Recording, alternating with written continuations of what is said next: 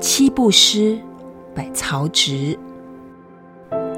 煮豆燃豆萁，豆在釜中泣。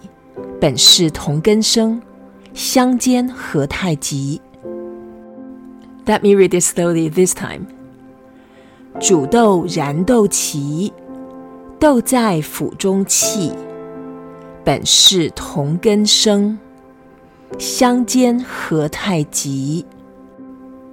Seven Steps verse is one of the most famous ancient Chinese poems in history. Every Chinese-speaking person can recite it by heart.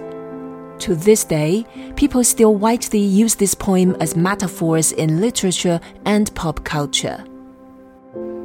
Poet Cao Zhi was a prince 1,800 years ago. His father was the famous warlord, king of Wei, Cao Cao. After Cao Cao died, his oldest son Cao Pi became the new king. Cao Pi was jealous of his brother Cao Zhi's talent and worried that one day Cao Zhi might replace him as the king. One day, the new king Cao Pi made up an excuse, summoned the prince to the court. The king issued a request to the prince to compose a poem within 7 strides or he would be executed. Cao Zhi, as talented as he was, came out with this quatrain within 7 steps.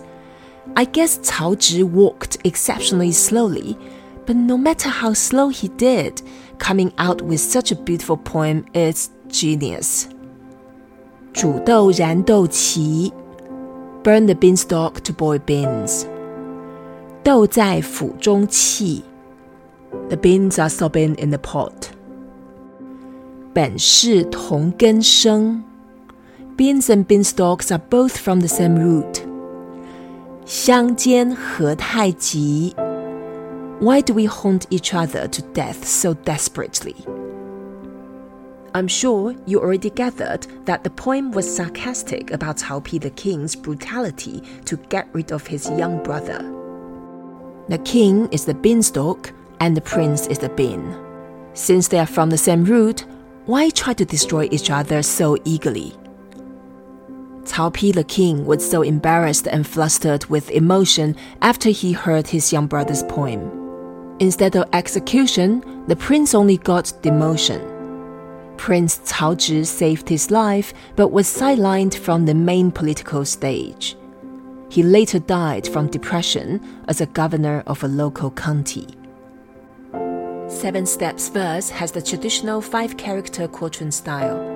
Later on, it is used as a metaphor to describe 2 siblings' relationship harming the other over petty squabbling.